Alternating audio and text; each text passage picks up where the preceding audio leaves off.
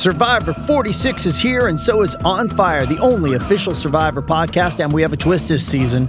The winner of Survivor 45, Dee Valladares, will be joining us every week. We're going behind the scenes of the biggest moments, the how and the why things happen, and the strategy and analysis you can only get from someone like me, a Survivor winner.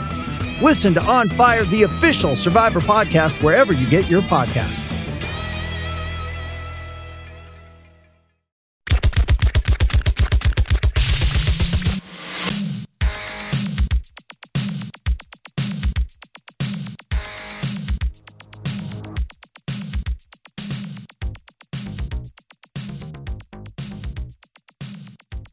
Happy 4th of July. Welcome to Pink Shade with Erin Martin, the podcast where we talk about reality TV and sometimes we get a little bit culty. Today we are going to talk all reality TV.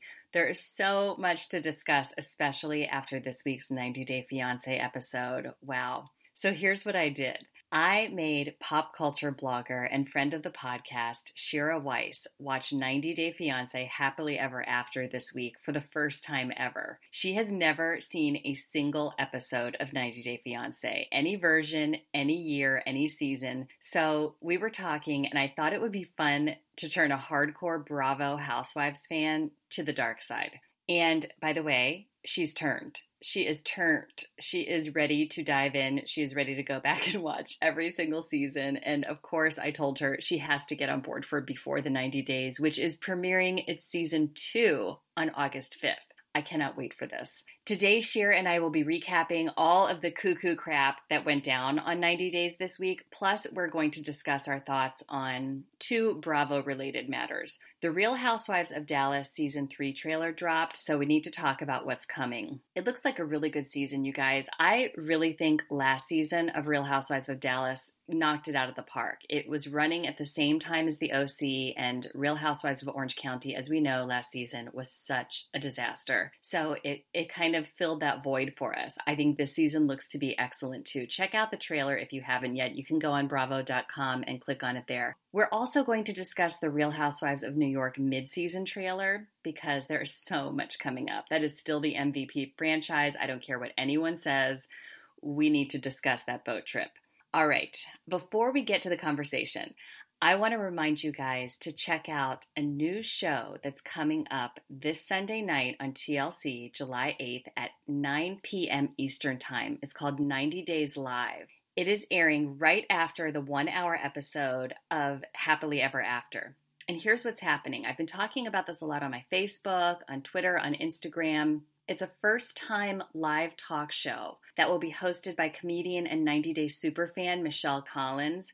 If you know her, you probably love her. I love her. She is so in deep with this show, and she's so funny. She has a Sirius XM radio show where she recaps this every Monday, so check that out if you haven't yet. She's going to be hosting, and it's going to include, listen to this, 90 Day Fiancé alums Danielle Jabali Mullins, and Lauren of Lauren and Sexy Alexi. And we're going to have 3 commentators in addition to them. Tanisha Thompson from Bad Girls Club. She's also a TV host. She is fiery and funny and hilarious, and she totally follows this show. And Jordan from Nation of Recap. He's got this great podcast. If you haven't subscribed to it yet, you should, because his 90 Day Fiancé recaps are amazing and very detailed, and he does them every single week in addition to recapping other shows.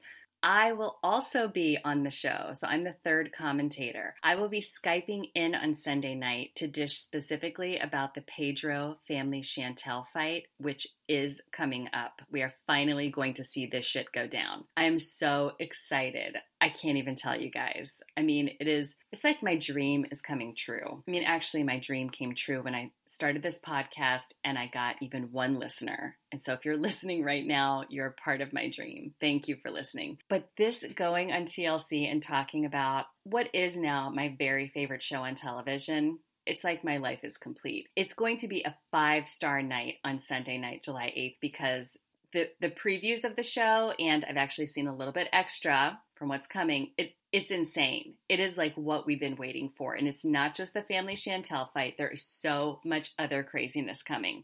So tune in for the 1-hour episode and then stay tuned in for the talk show after that. I cannot wait. TLC will also be hosting these hashtag battles. They're going to be posting online polls. They're going to be reading viewer comments from social media all throughout the talk show. So stay logged in to your social media and join the party. Pink Shade Army, you are the people who know this stuff best. I want to hear from you guys. I would love it if I see your Twitter handle, your Instagram, your Facebook pop up, because you guys are the funniest. You're the most hilarious. You do the deep diving. You know what's going on. So get involved.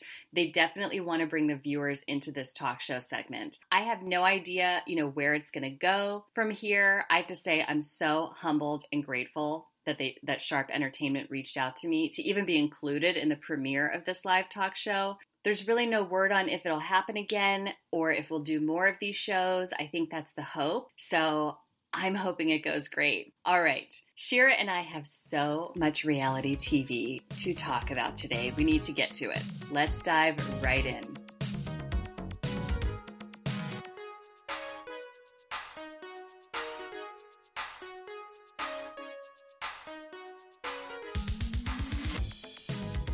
Well, everyone, I'm so happy to be back with a great friend of the podcast, Shira Weiss, who is a Hello, Shira. I was just going to say you're a pop culture blogger, but you write about so much other stuff too. So tell us about what you've been doing, and welcome.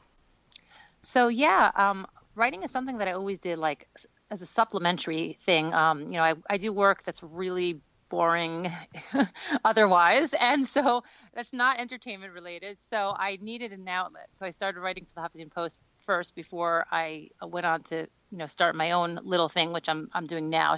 I blog at shirasgotthescoop.com, but you can also check out my old Huffington Post archive. I was a contributor under the name Shira Hirschman Weiss, and I write about a lot of pop culture things, but I've also written about religion and, social issues, political things. But I would say predominantly, I just published something about Vanderpump Rules. Predominantly, I like following what's going on with these different shows, and I like, writing light articles about that type of stuff. Yeah, we've connected on that because we both are very interested in diving into cult life and, extreme religions. And we're actually going to be talking about one of the A&E series episodes coming up soon. And we also love trash TV. So it's perfect. Exactly. We have a bit of the, intellectual stuff. And then we like a lot of the garbage stuff too. And to wax philosophical about it. Exactly. So, okay, we are going to talk for the bulk of the episode about 90 Day Fiancé Happily Ever After, because you guys, as I told you in the intro, I asked Shira to watch for the first time ever the 2-hour episode, 2 hours and 14 minutes basically episode of Happily Ever After this week. And she has never watched 90 Days before, but you've heard about it though. I mean, you've seen everyone talking about it. Yeah, everybody's been talking about it, but when you first told me it was 2 hours and 15 minutes or whatever, I was like, oh my God, another network that's trying to usurp my, nighttime, leisure time. Like, because I feel that every show now, they're just the network's trying to get eyes for as long as possible. It's like that whole thing. I mean, first of all, there were so many commercials, but it was good, but it was stretched out. It was stretched out. The 2 hour, I guess it's 2:15, we're going to call it. It really is probably it's only like an 80-minute episode, but they do have so many commercials and they have so much, from last time and then preview for next time. It's very filled with, fluff. However, they are kind of genius over at TLC. Also, they're very frustrating for doing that 15-minute extra into the hour mark thing, because you can't, if you're watching it live, for instance, then you can't really head over to your other show. You know what I mean? It kind of keeps you on the hook. Definitely do that on purpose. I mean, look at what ABC is doing. It's a crime. Bachelorette for 2 hours, followed by The Proposal, the worst show on television. It's horrible. So I feel like, TLC is getting into that market. But you know what? This show was a lot better than Bachelorette or The Proposal. So it was, essentially worth it. It's essentially worth it. Exactly. Yes. I feel like I will donate my time to it because I'll take whatever they give me. I love it so much. Yes. So, okay, we're going to talk about that in detail, and we're especially going to talk about what it was like for you to be kind of like the virgin eyes on this wonderful gift of a series. But first, I want to talk about two Housewives-related matters. We need to talk about the New York mid-season trailer for season 10, and then we're going to touch on Dallas, which is premiering in August. Is that right? Yeah, August 15th, August 15th. Okay, so we have OC coming out in July very soon, and then Dallas on the 15th of August. Okay. So let's talk about New York first. First of all, you are a huge Real Housewives fan, and what do you think of New York as a franchise? Well, okay, I think New York is definitely the best right now. Yep. I mean, I wouldn't say I always thought that, but now I really think it's the best show on TV. I think a long time ago I used to like Beverly Hills a lot, but this is the show that's really delivering us drama, not just filler scenes. And, you know, that much discussed boat ride from hell. They gave us that in the preview for what's to come. I know. And everybody's been talking about that. Because we weren't sure if we were going to get it, right? Yes, because, you know, there were rumors that the cast was threatening to sue, which Bethany said, like, you know, don't trust everything you hear when she responded to that. You know, there were rumors that the cast was so unhappy about that trip because it was like a near-death experience that we didn't think they would actually air the footage. But it looks like they're giving us something tantalizing. And I hate to say that because it was probably the scariest day of their lives. Yeah, it probably was. But you know what? Shout out to that camera crew, too, because they had a scary experience, but they captured the footage. So they should show it at least for that. And if we're going to do a quick 90-day crossover, you may not have seen this scene yet, but you will because you're going to dive deep on that series. I know. So the Sharp Entertainment, or the production crew who was with the TLC filming of Before the 90 Days last year, got attacked by machetes. Oh my God! Jungle. Really? Yeah. Oh yeah. So I mean, oh my God! When I hear about the Housewives crying about like the boat trip, I'm like, oh snap! You guys don't know anything about what went on in the jungle for these 90-day folks. Like that's that team. Oh my God! Yeah. Wow. So, you need to interview them about that. Oh my God! That's I'm something. so all over. I really would love to. I've been talking to producers this week because I announced it in the intro, and I've been talking to everyone I know that 90 Days Live is coming out Sunday, and I'm going to be commenting on that. So I've had a really great time talking to the producers of the show, and kind of I'm trying to feel them out for how much I can say, how much, you know, I should not say, because I have strong opinions. But you could tell that they're really they don't take themselves too seriously, and they really love to talk about their show, which is cool. I think that's very cool. You know what I mean? Yeah, I think we need to find out more about this machete experience. But yeah, Okay. Shout out to the crew on Real Housewives of New York, because you know, they got that, and I mean, that's what everybody's been talking about. And I do want to see if Sonia is really in diapers. I heard that Lou confirmed that to someone at her show. So that rumor, as insane as it sounds like it's true. I know, that's what I've heard too. Leah Black actually said that on Lunch with Leah a few months ago. She wouldn't confirm who it was, but she said she does know that one of the cast members ends up in diapers. And you know what? No shade, because who knows if I'd be in a diaper if I were almost sunk on a boat too. Right. Like, I don't know, maybe.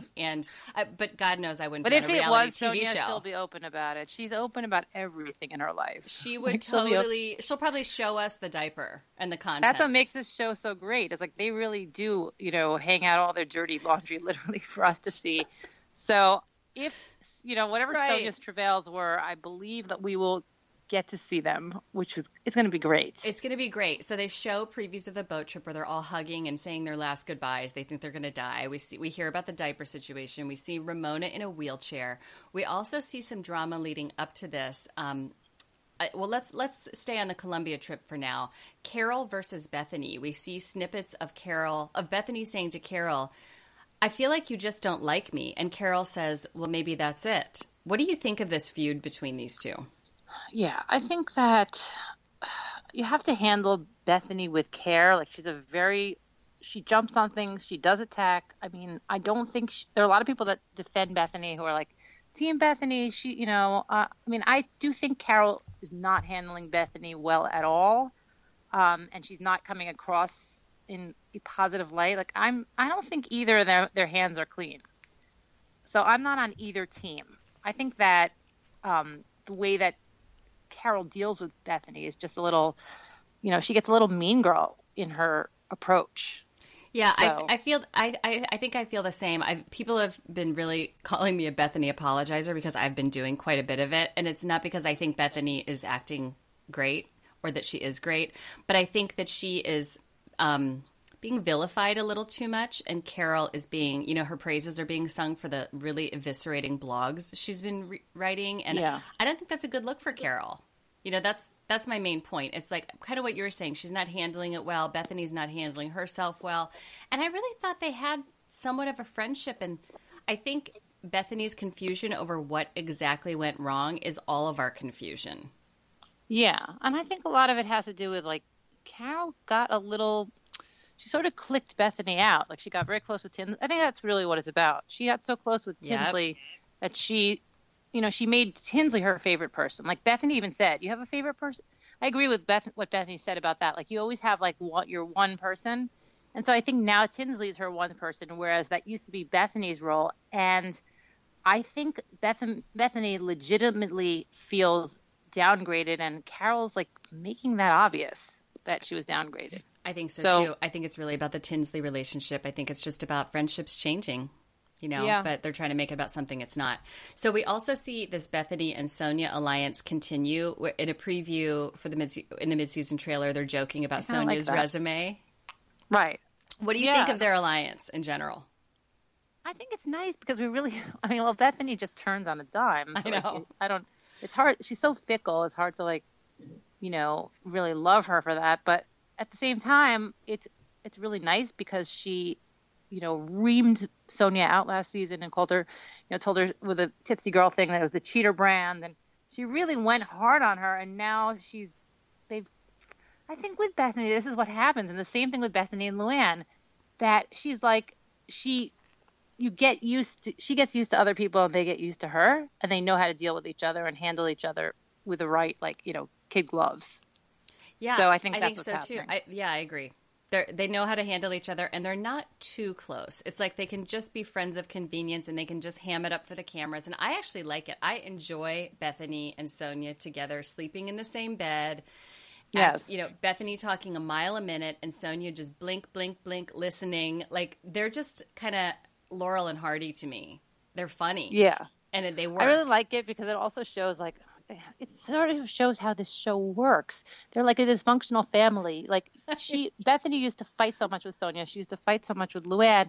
And with both Sonia and Luann, they've mutually gotten to know each other's quirks, to accept each other's quirks, to say, okay, that's a Luannism, that's a Bethanyism, and they know how to work with each other. And so I like that. I feel like that's the progress these ladies have made being on this show for so long together.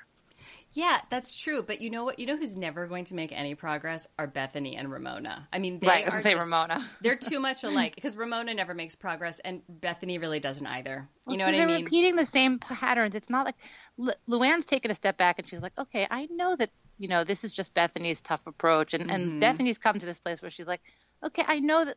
I feel like also Luann has shown her more humble side. Sonia's maybe shown a more fallible side. And, but I think Ramona's too stubborn to, she keeps repeating the same mistakes over and over again, not showing she's learned from them, like Sonia and Luann did. No, and I love Ramona as a housewife, and I also think she's a monster in real life.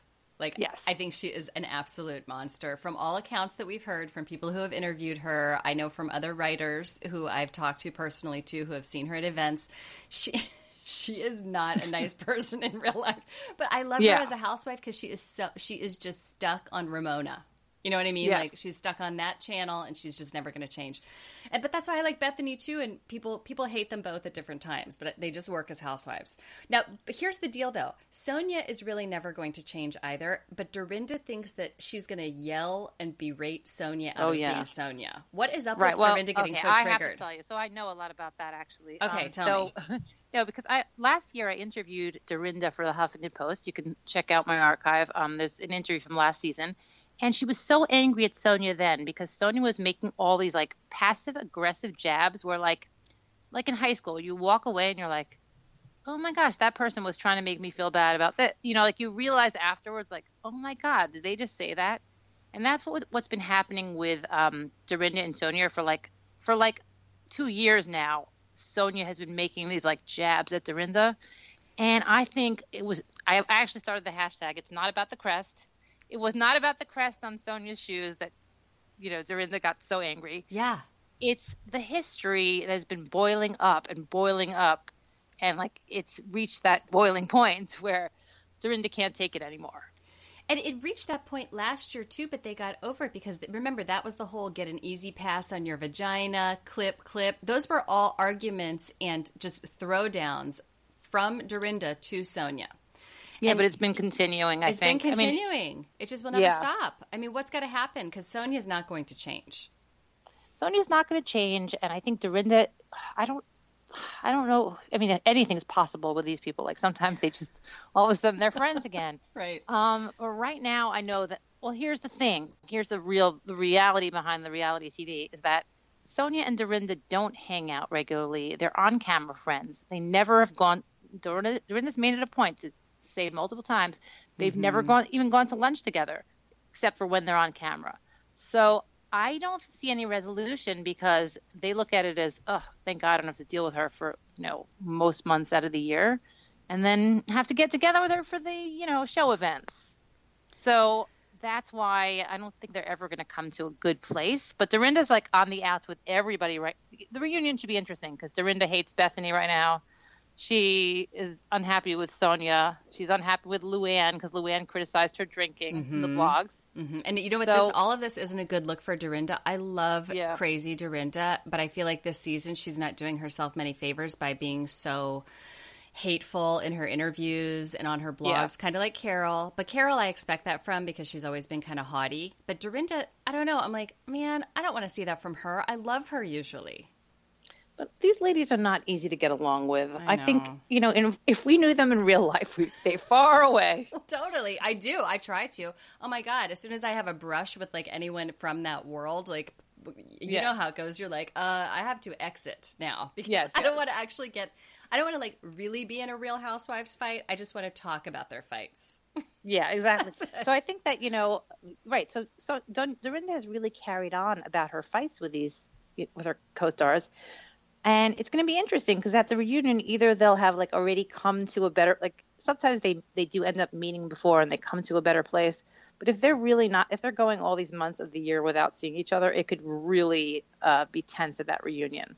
And I think it's going to be interesting because it's clear that Dorinda is only talking to, she took a trip recently with Carol and Tinsley. And I think those are the only castmates she's talking to at the moment. Yeah, I think that's the team. I think those are going to be the couches. Carol, Tinsley, and Dorinda, and then everybody. Well, where's Ramona going to sit? I guess she's going to sit with them, too. It's going to be basically the cars that went to, the spa, except for Luann and Dorinda will be split.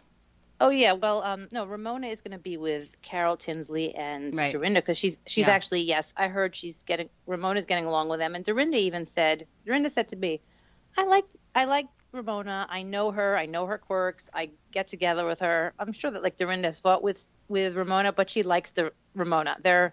She considers her a real friend. Yeah, they're friends outside the show. Yes. Makes sense. Okay, so here's the interesting thing because you were telling me, we're going to transition to Real Housewives of Dallas, and you were telling me how it's really, this season coming up, season 3, there are fights that are much like what we see in New York that are about what people say in the press behind the scenes. Yes. So it mirrors that very much, except this is much newer franchise. It's season 3. Except season that they're 2 is so awesome. green. Yeah, exactly. Except, no, you know what? The New York Housewives have really brushed it off now. They're like made of Teflon. They don't care what people say about them. And yes, I mean, they get angry about what runs in Page 6 and the fact that Sonia went running to Page 6 about Tinsley. Okay, so yeah, that has happened, but I feel like they're a little tougher and not going to notice what all of the blogs say. But the Real Housewives of Dallas ladies are keeping tabs on what's being said on podcasts, in the blogs. And so I heard from 2 sources that I don't know what ends up making it to the footage, but that while filming, one of the storylines is what has been said about each other in the blogs and on podcasts. That actually becomes a storyline. Yeah, I mean, it came up during film. I don't know what, again, I don't know what will make it to the footage. Okay. But they're very angry about a couple of interviews that I know. One of them is mine because Leanne just had this quote in her interview with me where she said she looks at Brandy as a scorpion, that she's the frog and she's afraid to trust the scorpion. And I did hear from Brandy. She sent me an email once saying, like, when did this interview take place? I'm really upset about this.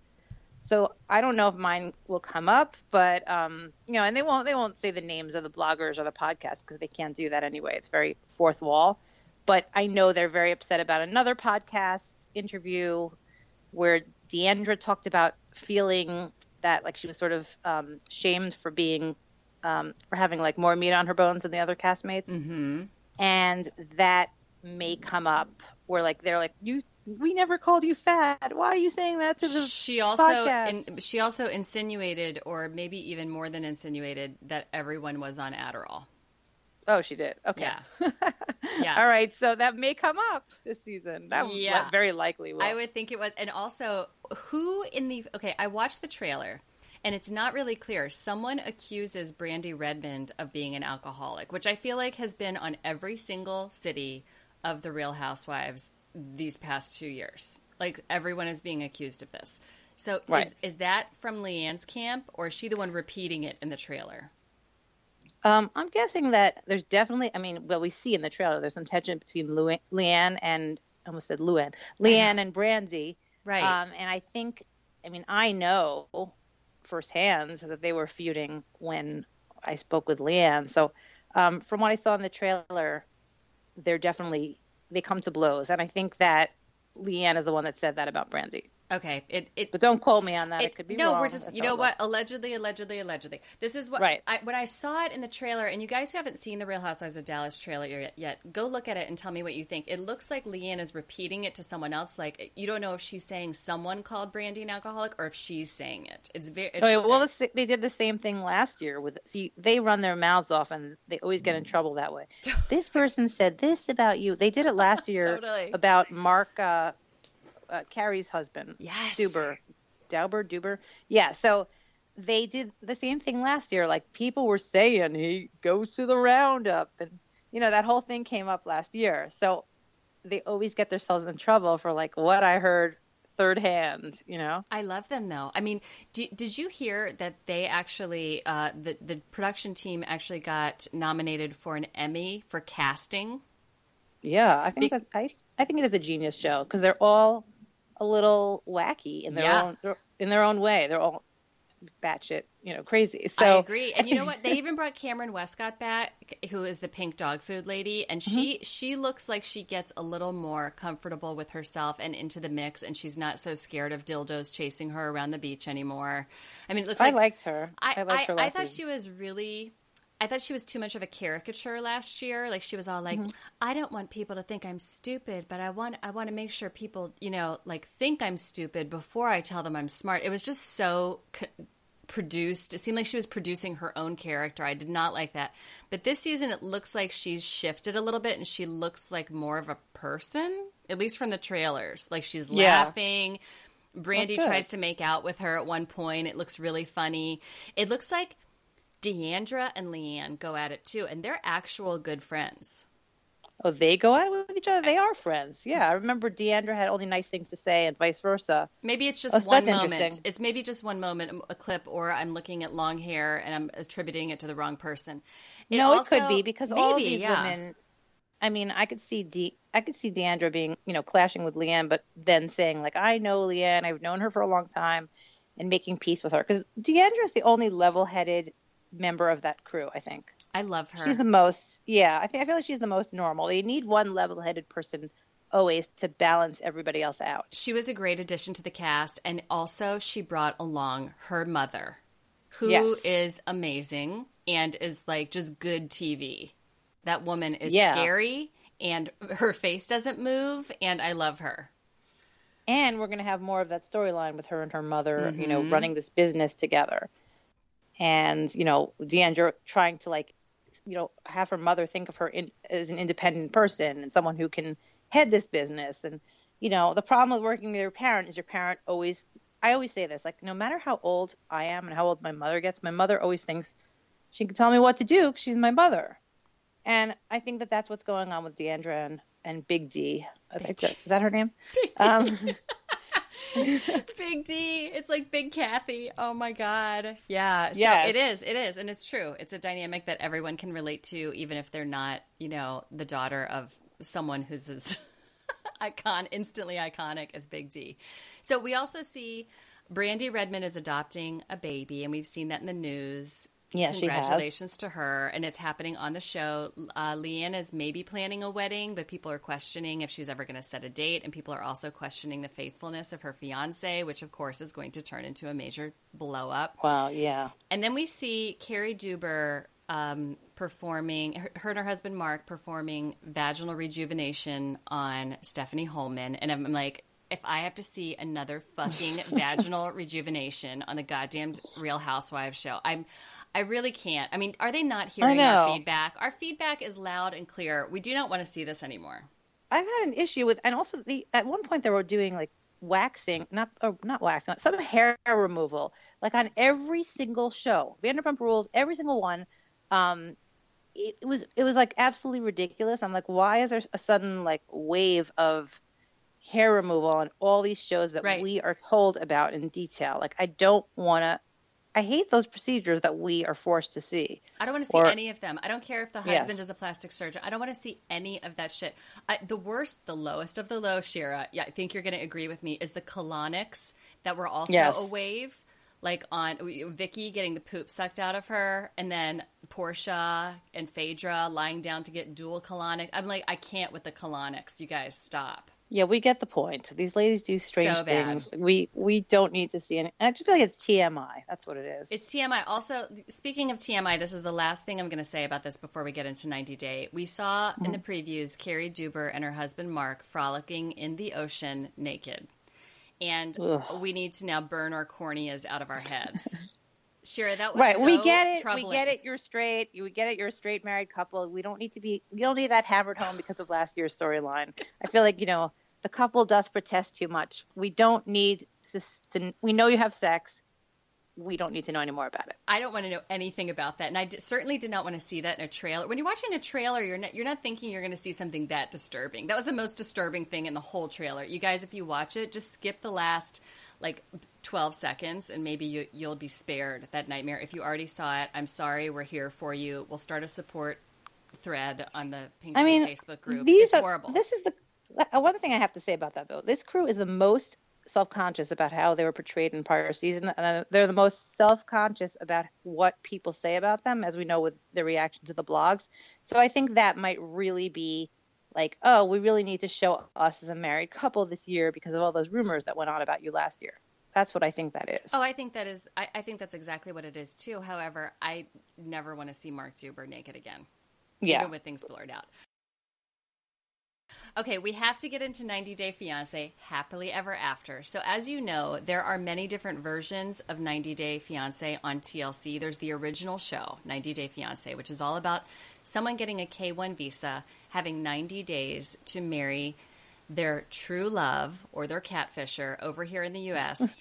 And it's been a show that had a slow burn. It had a slow start, and the fans really rallied around it. And last year alone, the series, every single version of it, doubled TLC's ratings as a network overall. And 90 Day Fiancé, before the 90 days, was bringing in 2 million viewers a week alone, and that was its debut season. And just as a comparison, Real Housewives of Dallas doesn't even get 1 million views. So it has blown up. It's like a universe. There's all of these. And I was the last person on the planet to start watching it finally the other night. But you know what's great? I love that you watched it for the first time because you are deep into reality TV. So it's not like making like my husband watch it. You know what I mean? Like, reality TV. So when you watch this show, it's just a different flavor. It's funny because I kept saying for the longest time, I have to watch it because, when everybody's talking about something and you're like, I'm a reality TV person and this is the one show I don't watch. But like even my brother who, shuns reality TV, thinks things are ridiculous. Somehow he and his fiance got into 90 Day Fiancé. So go figure, And yes, I finally watched it and now I see what all the hype is about. It really does. Like now I have to know everything about everyone, and right. I don't know how I'm very overwhelmed actually because I don't know how I'm going to catch up. Seriously, you know? it really takes dedication. It takes like a fake flu for 48 hours. Right. Like you just have to commit. But you watched 90 Day Fiancé Happily Ever After, episode 7 this past Sunday night, and you did a deep dive afterwards and caught up on some details. But before you did the deep dive, what was your first reaction to just watching the show, period? So my first reaction was like, okay, I really see why people are addicted to this. This is very, like, these people are kind of pathetic.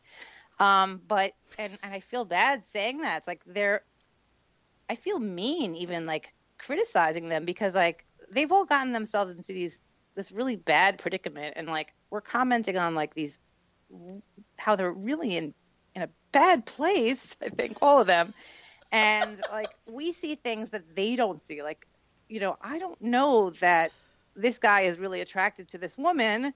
Is he just using her so he can get the green card? You know, we look at it and it's just like I feel voyeuristic and I feel bad in a way, but I also want to keep watching. Yeah, because that's great. That's great old school reality TV, right?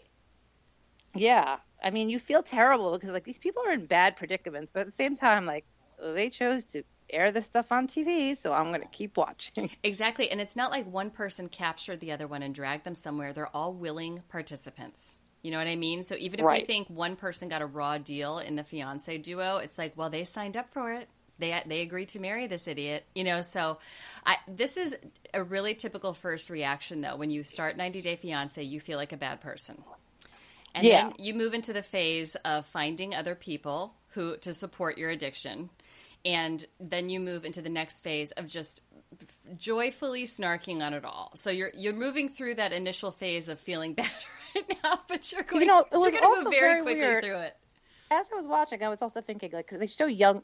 There's no like age range. It's not like a short range. There's like a woman who's 42 and then there's a woman who's 24, right? Yeah. So like two people that are like, one is almost twice the age of the other one. And there's something about this show, like, you know how they say TV adds 10 pounds or camera adds 10 pounds? There's something about this show where it sort of like adds 10 years, at least to the older people on the show. It's like, I'm watching them. I'm like, why is this really old person on the show? Oh, I'm thinking that because there's this really young person. So I'm probably looking at the older person as much, much older. Like these women are actually, the older people, quote unquote, are actually younger than I am. But I thought they were like much older.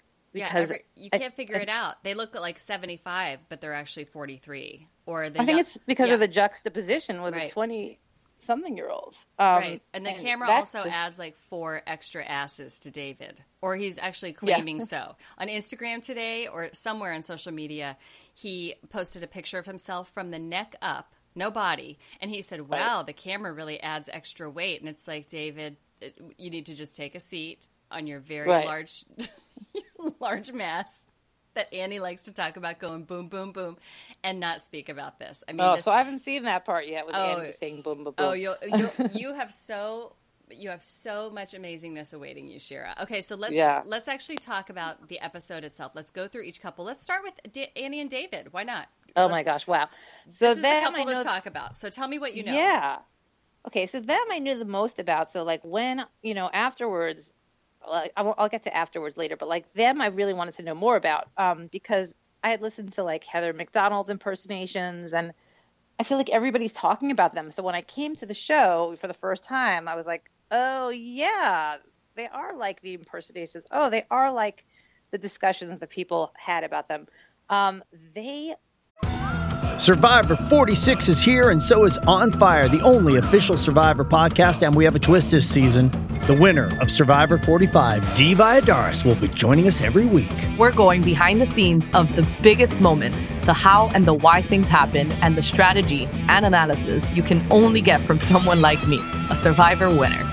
Listen to On Fire, the official Survivor podcast, wherever you get your podcasts. I mean, okay, first of all, Annie does not look like she even likes him. I mean, look, she's supposed to love him and be married to him. Does she even like him? No. Does anybody even like him? His sister doesn't even like him.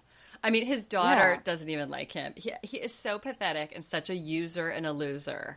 And Annie is, I think she's been really faking her niceness so far. I thought, everybody kind of got clued into this halfway through the season. They were first on last year.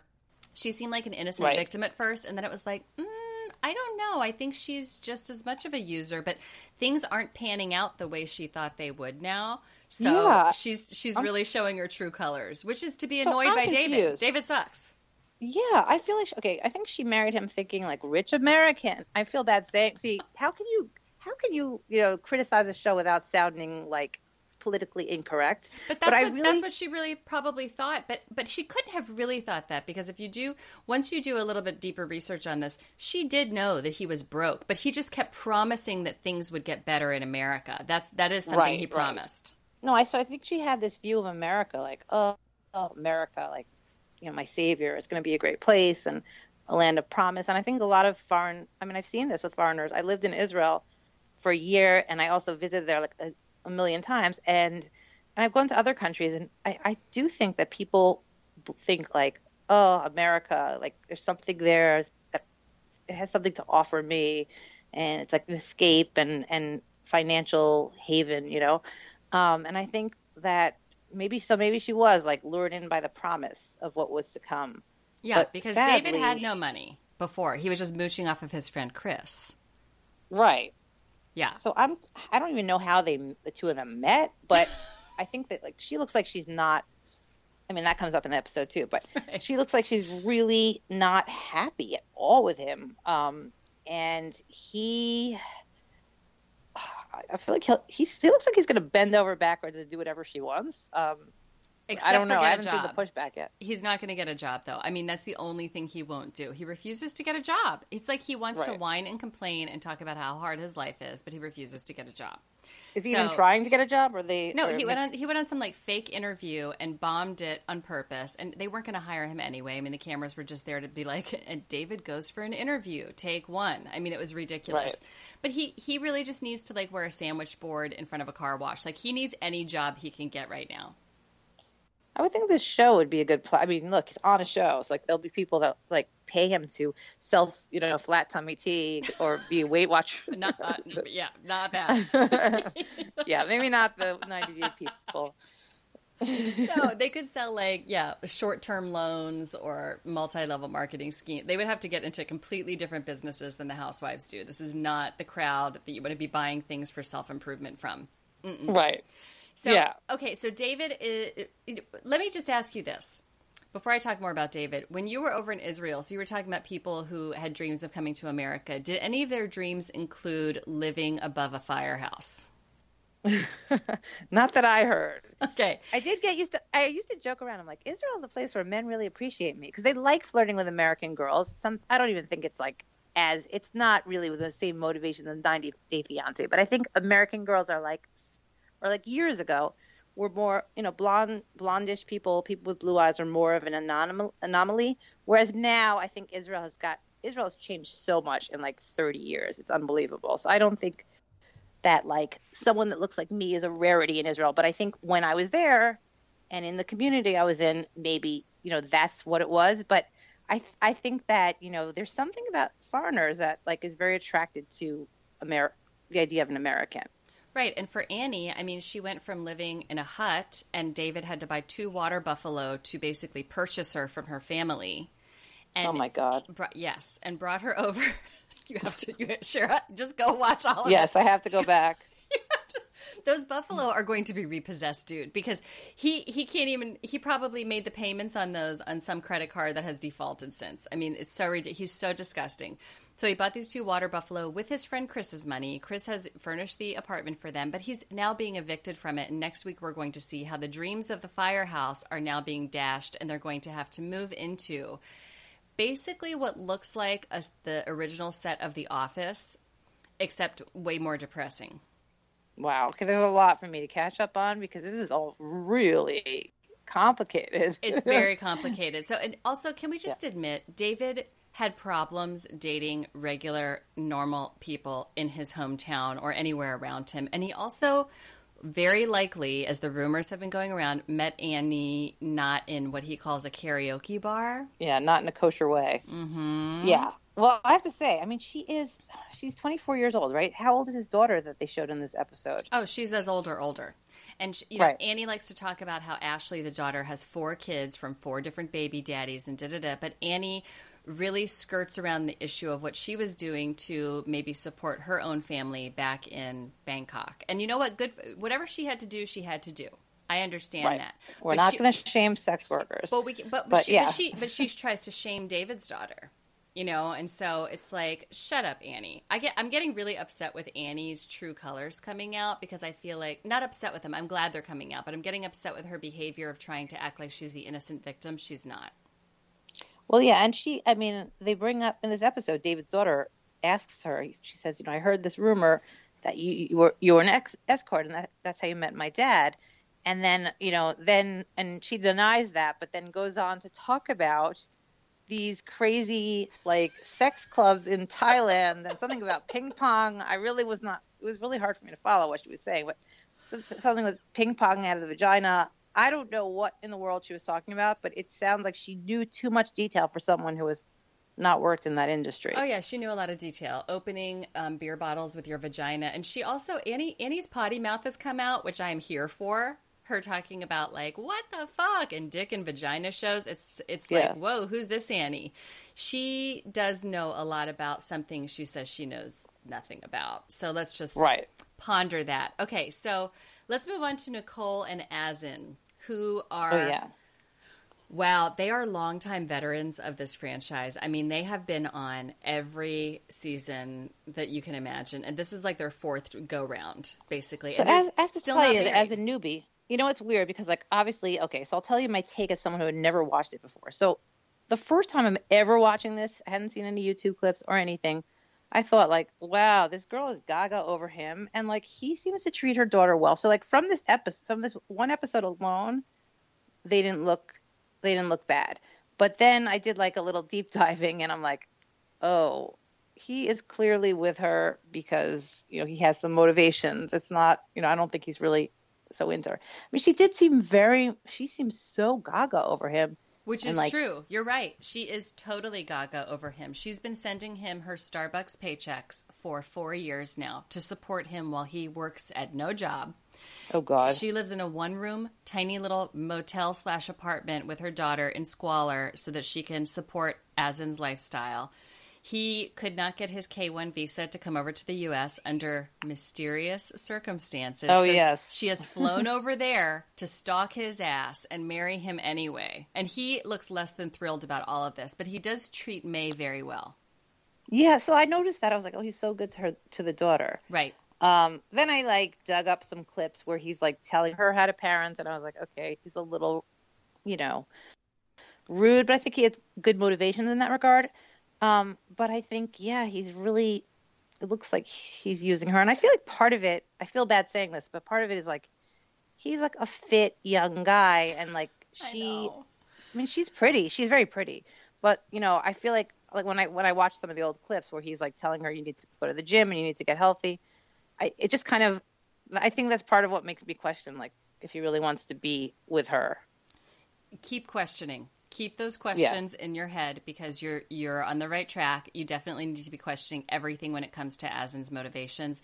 The rumors are that he's got girlfriends all around the globe. He's catfishing all of them. He has them pay for his gym memberships, plane tickets, his family's lifestyle. But the only one who came with a camera crew and an offer of marriage was Nicole. And so he's kept her on the hook. Okay. So this is kind of the backstory of them. Now, the real truth is something that's still a mystery. These are the rumors out there. We've heard, but we did hear this season him talking in a voicemail. It surfaced somewhere and someone brought it to Nicole's attention that he was talking about kissing another woman. Oh, I can't wait to kiss you again, blah, blah, blah. And Nicole said, what was that? And listen to this. He tells her, oh my gosh, this is so juicy. I know, right? It's like Housewives sit down. So he tells her, oh, that was just me drunk one night with pranking someone with my friends. That's not real. And Nicole says, okay, I'll be right over to Morocco to marry you.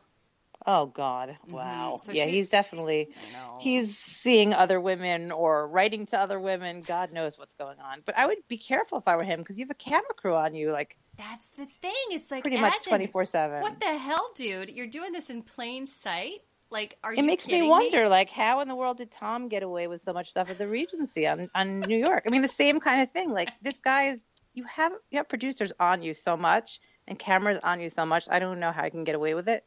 So yeah, now I want to be in the loop on those stories to see what's really going on with him. You have to do really deep diving on Nicole and Asin. If any of the couples deserve, the most hours of your time, it's them. So Molly and Luis, you didn't really get to see Luis because the episode that you came in on, it was just Molly already being separated from him and she's seeking a divorce. But basically, their story. Since you didn't see all of the backstory, we don't have to go into it now, but their story is worth watching because it is a shit show. Yeah.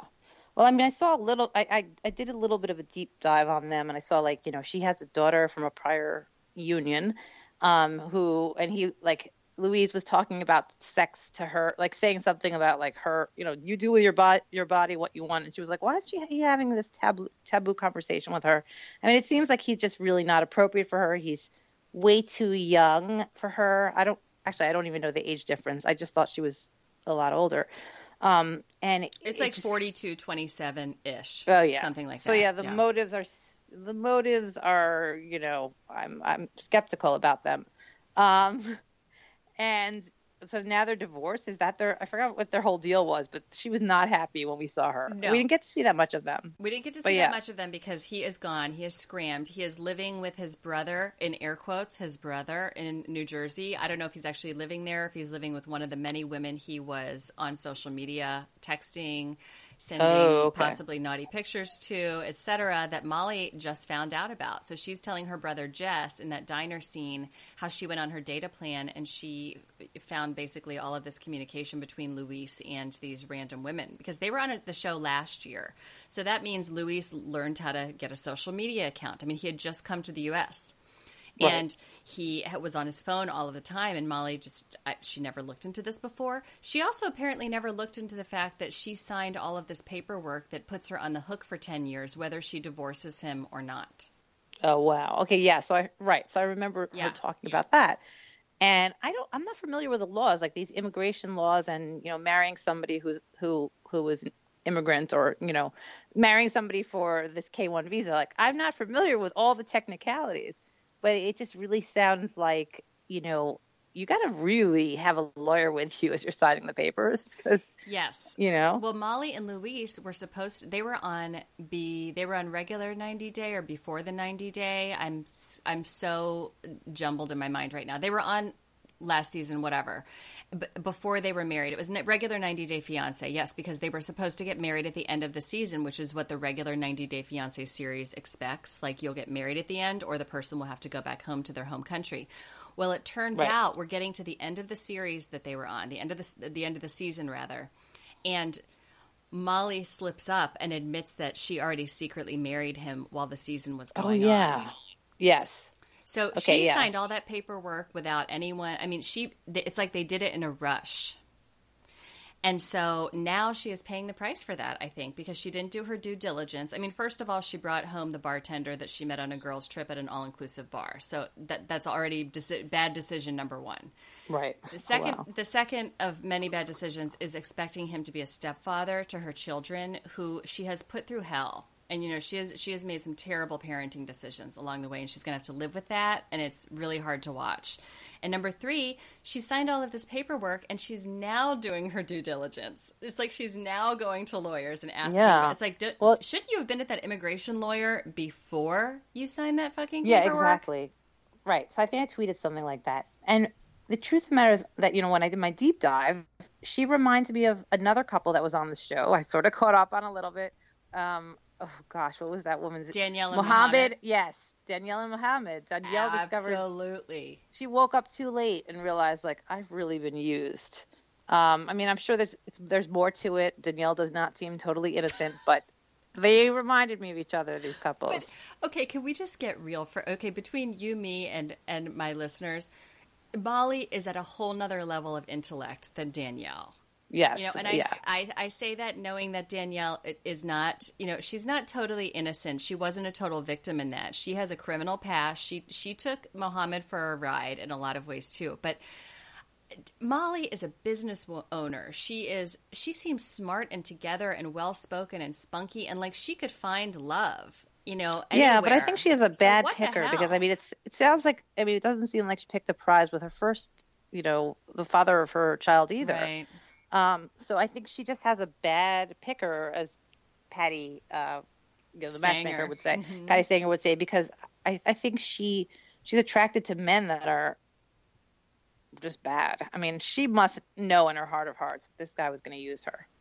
Yeah, I mean, I don't believe that she was that stupid. It's just like kind of tragic. I hate when the kids are brought into it. Like, so Nicole and Azan, and then Molly and Luis. Those stories are the saddest to me because I can't stand watching the kids get dragged through the parents' drama. You know, it's like, when it comes to like George and Anfisa, I'm just like, oh my god, you guys deserve each other. Oh yeah, I really caught up on them. Plot twist: there might be a child. Right, exactly. So, well, I'll know, as I said on Twitter, I will know when I see the eyebrows of that child because he has a very distinctive eyebrow pattern. And actually, my husband's eyebrows are not like his, but my husband also has a distinctive eyebrow pattern, and all my boys have that. So I will know when I see the child. Oh my God! Don't compare your beloved boys to George. Well, if there's another child out there with that eyebrow pattern. Okay, so what did you think? Anfisa has been a very contentious character over the years. I mean, she was absolutely psychotic many times. I mean, she hauled off and assaulted him physically. She keyed his car. She shut down his phone from afar. She hacked into his email from Russia. I mean, girlfriend has gone like full tilt nuts. She could work for the Trump administration. She could. Yeah. She basically is doing to George what the investigators think that Russia has done to our election system. I mean, it's basically the same thing. She's very talented in areas of sabotage. However, we're seeing the tides turn a little bit, and some people are saying it's good editing, and some people are saying we're just actually seeing more of the truth come out now, that George is such a liar that he's almost like driven her insane. Yeah, I mean, I think, well, here's the thing. She's a gold digger. I've seen a lot of people tweet that, like, you know, Team Anfisa now, and like George is the one that, you know, lied to her. But she was a gold digger anyway. She was looking for somebody who had money, and she's open about that. She's open and about George, it. So George told her what she wanted to hear in order to, you know, close the deal. And, you know, he kept promising her things. So he is an idiot that he kept saying, yeah, I'm wealthy. He's not. I can, you know, I'll make, like, he just kept thinking, like, I can deliver what she wants, but he wasn't realistic about it, and he didn't set realistic expectations. So they're both idiots. They're both idiots. I mean, I am feeling that I just hate liars, you know, so it's like, I feel that, yes, she is an insane person. She came totally unglued, and she did some horrible things to him. However, I don't like him more. I'll just say it. I think he's more in the wrong because he said he didn't want to marry someone in the United States because all the women here are feminists. He said, yes, he's disgusting. He said that all the women in America are crazy. And that he couldn't find someone to marry, let's be real. And he wanted someone who was just surface level, what he considers hot. And so he also put Anfisa on blast for being this webcam girl. And reportedly, again, the rumor mill says that that's where they met. Because he is really? Okay. He looks like he is on porn sites 24 hours a day. I mean, let's be real. So she... at what point was she doing this? Once they were married already, she's still doing this as a webcam girl? We don't know. Nobody knows. We don't know. It's this big open secret. Like, she's probably, maybe, for sure doing this. You can go out there and you can Google videos of her, but there's no real timeline. And the attached rumor to it is, though, that George really met her this way. That she was, like, his personal webcam girl, and then he decided to, like, make her his wife. And now he's wondering why he can't have this real relationship with her. It's like, this is who you sought out, George. You're such an idiot. Yeah, that is crazy. I mean, I would like to see one. It's like, so that's the thing. I mean, did she ever love? If she looks like she actually was into him at some point, but did she really love him, or she loved the idea of like a wealthy man? I think she wanted safety and security and a wealthy lifestyle, and she had all of those superficial dreams. And George, I mean, I don't know, dude, who's gonna fall in love with George? I think she was into him because of what she thought he was. And she thought, oh, he's a millionaire, and so that made her attracted to him. But yeah, he's not. So yeah, but supposedly he has this kid out there now. Maybe. I mean, that's what we're hearing. These rumors are coming up that this ex-girlfriend says that he has a 10-year-old daughter that he abandoned, and Anfisa is like, okay, this guy has lied to me about everything else. Is he lying to me about this? I mean, do you think that's feasible? Okay, so something made me wonder if this is just a letter from some like obsessed fan who wants to get in on the drama and is like, I think you're the dad of my child. But Anfisa said she had received these letters before, so this may be a legit thing. I'm going to tune in because I want to know what happens. Yeah, exactly. I mean, you have to, right? You can't just let this go. Now, who you don't ever need to really tune in to again, and who you can just fast forward through, are Paola and Russ. They're barely worth a footnote. But did you have any reaction to seeing them once? Yeah. No, they were. I thought you were going to talk about that other couple towards the end. Paola and Russ. I thought they were interesting because she's like. Well, what struck me is like she's a really good-looking woman, and I thought they were a nice-looking couple. I really did. So from the get-go, I thought they were like a very good-looking couple in this crew. They're the best of the bunch, probably. I mean, you have to go back and look at Russ when he had a normal haircut before he like took a Flowbee to it, and before he lost all life in his eyes. He looks like a beaten man now, but they're okay. Yeah, but they're so boring. Cute. Yeah. So no, but I mean, I know that like there's some guy that like she's still in touch with who used to like her and now disapproves of Russ. That's crazy. Like she needs to cut that guy out of her life if she wants her marriage to survive. And then she talked about having a miscarriage. That like resonated with me because it was actually, it really brought tears to my eyes. I had been through that as well, like a long time ago, but that was relatable. So that stuck with me a bit. I will actually backtrack and admit that too. That actually was brought up 1 or 2 episodes ago, and a lot of people were tweeting about that and commenting on, even the fact that we think they're a boring couple on this season. That story, and it's not a story, it's her real life. It resonated with me too for personal reasons, and a lot of us could relate to what she was talking about, what she was going through. So I did appreciate that she opened up and shared that, because I think not enough women who go through it do talk about it, especially openly, and they kind of stuff it down. So there is that. And also her visiting her grandmother who's dying. You didn't see that scene, but it was really... I saw that scene, actually. You did? Okay. Yeah. It was really troubling that she brought the cameras in there, but people then were on the other side of the fence saying, well, but it also humanized her relationship with her family. I don't even know. It felt really invasive to me. Yeah, I guess because it's a storyline that's going on and something that she much discussed, they probably said, like, can we film some scenes? But, I mean, I thought they were, like, pretty... The two of them seemed to be pretty solidly together for the right they seem to be into each other as a couple. Right. There's a lot of issues there. Like, why is she still in touch with that Juan guy who was pining over her? And I think isn't Juan gay? Am I on another planet? He's gay. He brings his boyfriend along. I think he's gay. I think he brings his boyfriend along. Or I'm insane. I don't know. Somebody tell me if that's true, or if I'm just assuming something. I don't know. As a first-time watcher, I had no idea about that. Okay, I had no idea about that. I thought he was someone that liked her, and she keeps him in her life. Okay, so I think he likes being on TV, and I think she likes being on TV, and that's why she keeps bringing him back. Okay, well, the gay disapproving friend is better than what I thought, the former lover disapproving. Okay, that would be much better. Okay, then that kind of also kills the drama that I was excited about. I know, right? But you know what? There's more drama with them earlier on, and it's also funny watching her janky modeling career unfold. It's just it's funny in a way that they don't want it to be, but I like to laugh at it. So we have to talk about, before we go, because we're going to be running out of time soon, but we have to touch on Chantel and Pedro. Yes. This is the last couple. Tell me everything. Tell me all of your thoughts about this couple. Because I didn't really understand what's going on at first, but then I realized, okay, so it was his sister is staying at their house, and then the sister, she's told to sleep on the couch, and she gets all pissy about it, and and is like giving the wife Chantel a hard time, and she's being like, I mean, he confides in his sister about his issues with Chantel. And then, when Chantel leaves the room, the sister's cheering that, like, she left. And the sister's acting really obnoxious. And she's the one staying in their house. Right. So that's the that was the overall take that I got. But also I saw on Twitter, a lot of people were writing like, this is how Pedro grabbed his sister, and they show like him touching his sister's butt when he first greets her. So now people are wondering, the fans are wondering if the sister is really his sister. Serious, and so is the family Chantel, and Yes. everybody calls the family Chantel, that because that's what Pedro calls them, and it's just stuck. It's Mother Chantel, Father Chantel, Sister and Brother Chantel. That's their names.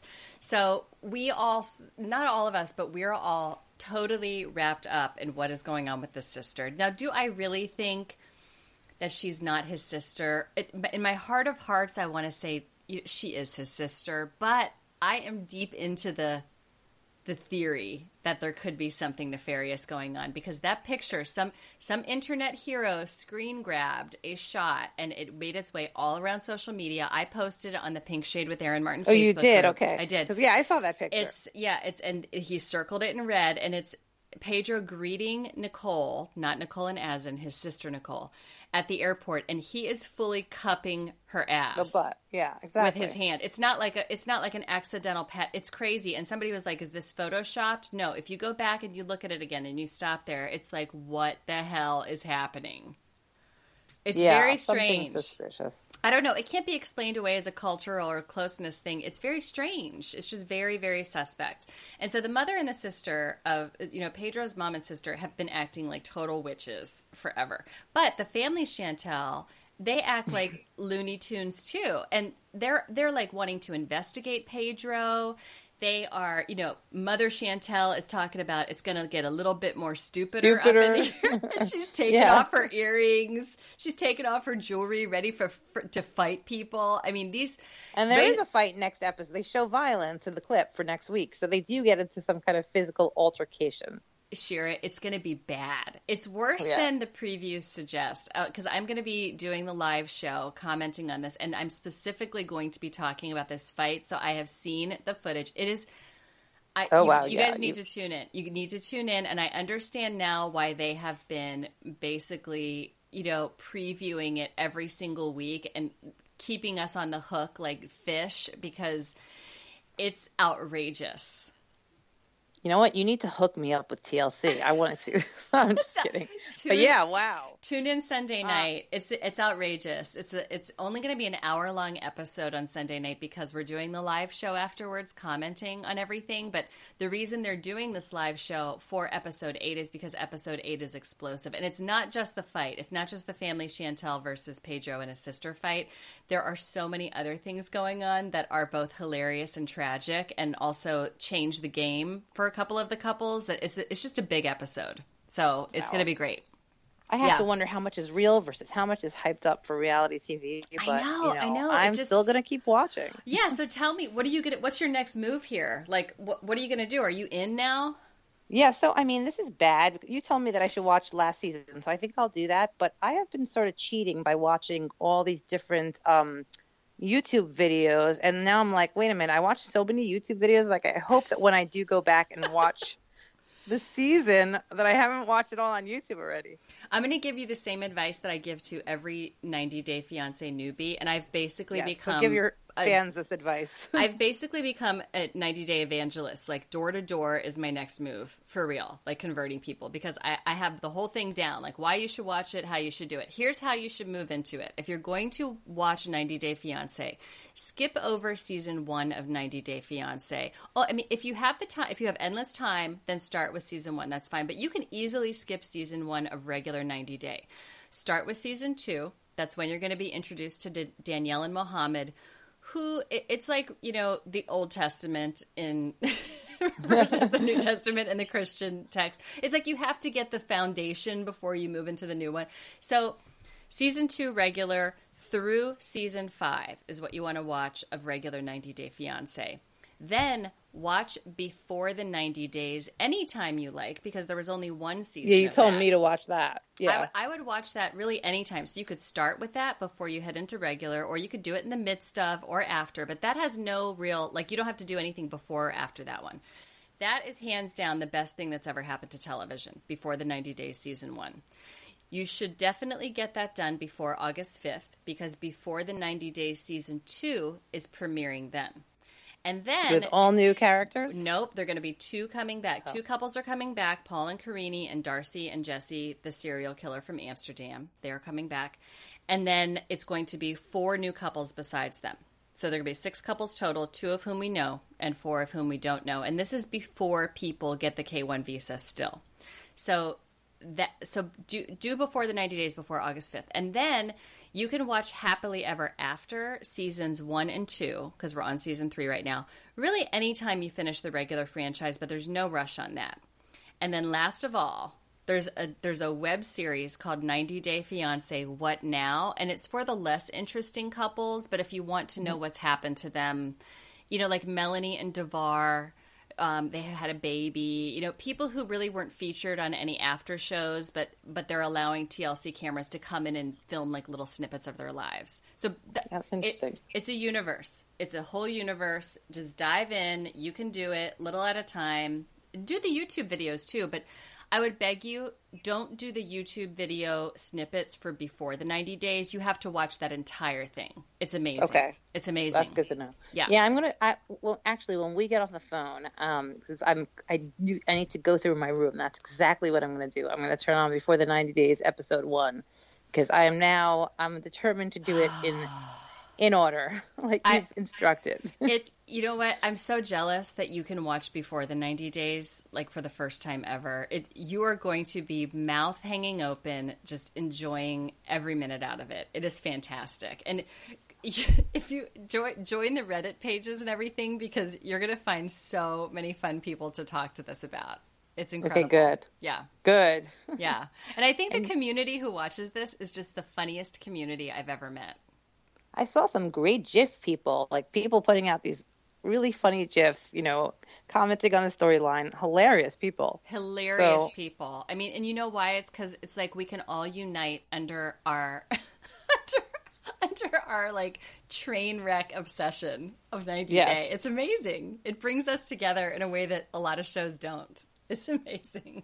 I'm looking forward to this. Thank you for getting me into it, Erin. Yay. It's all due to you. I'm so happy. So this podcast. Well, that means you have to then get into Love After Lockup. You haven't watched that yet, have you? Oh, wow. Yeah, well, my husband and kids do have to see me at some point, you know. I know. Oh my and you know what? There's a great show on right after 90 Day Fiancé about transgender, you know, people transitioning. Oh, yeah. And I'm like, oh, maybe I'll watch that. But then I was like, wait, no. I just spent 2 hours and 15 minutes watching a show.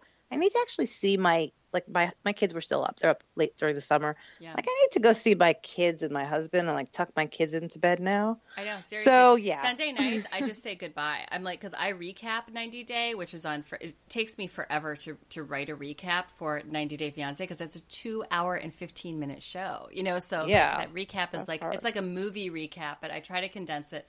So I, like, say goodbye to my family on Sundays. I'm like, okay, well, I'll see you Monday. Like, I have shit to do. Seriously. I got a TLC situation. I can only justify, you know, the maximum is 2 hours and 15 minutes. Oh, Beyond that, another 15 minutes, I can't even justify. I know. It's really bad. All right. Well, tell people again where to find you. Tell them about your website and where to follow you on social media. Okay, so you can check out my old archive. First of all, you know, on HuffPost Post, you're under Shira Hirschman Weiss. You just type that in. And my new site where I'm writing now is shirasgotthescoop.com. I'm also freelancing other places. And you can go to my Twitter where I'll tweet out any articles that I write. My screen name is Shira Weiss. Weiss is the last name. So that's where you can find me.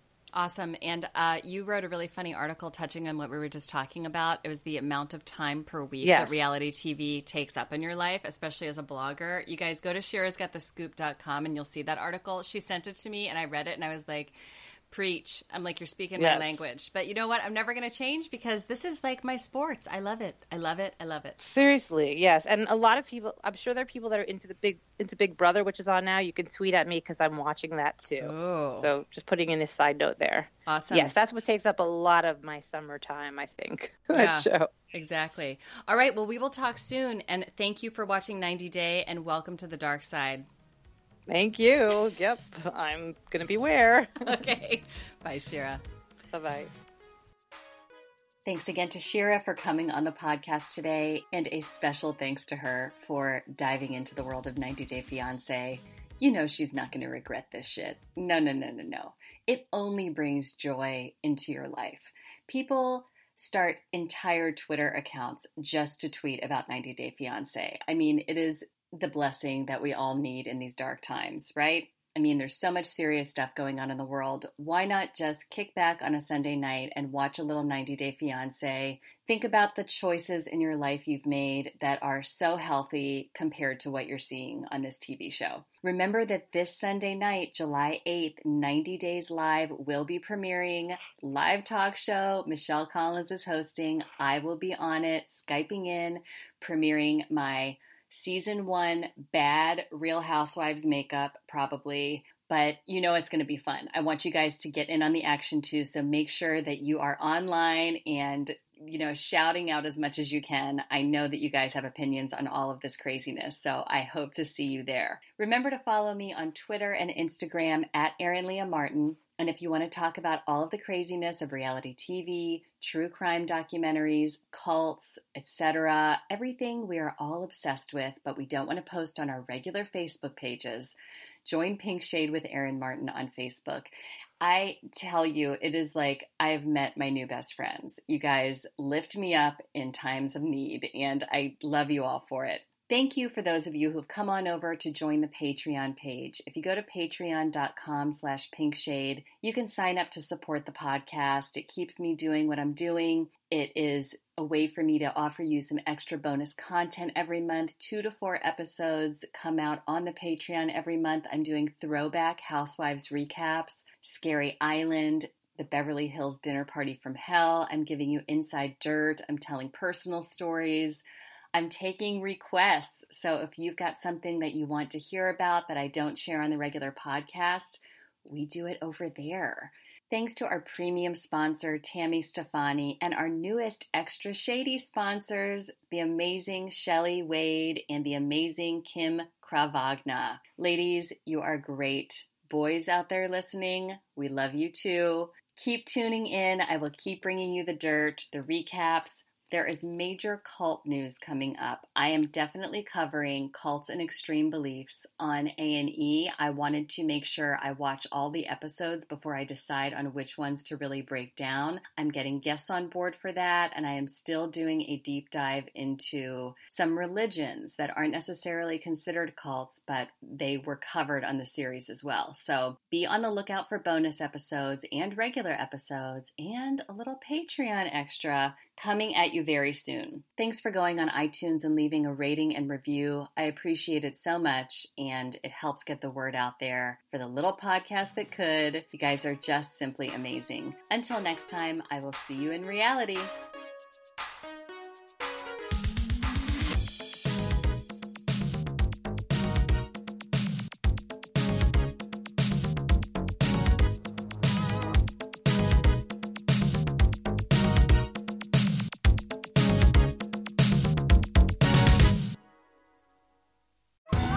Survivor 46 is here, and so is On Fire, the only official Survivor podcast, and we have a twist this season. The winner of Survivor 45, Dee Valladares, will be joining us every week. We're going behind the scenes of the biggest moments, the how and the why things happen, and the strategy and analysis you can only get from someone like me, a Survivor winner. Listen to On Fire, the official Survivor podcast, wherever you get your podcasts.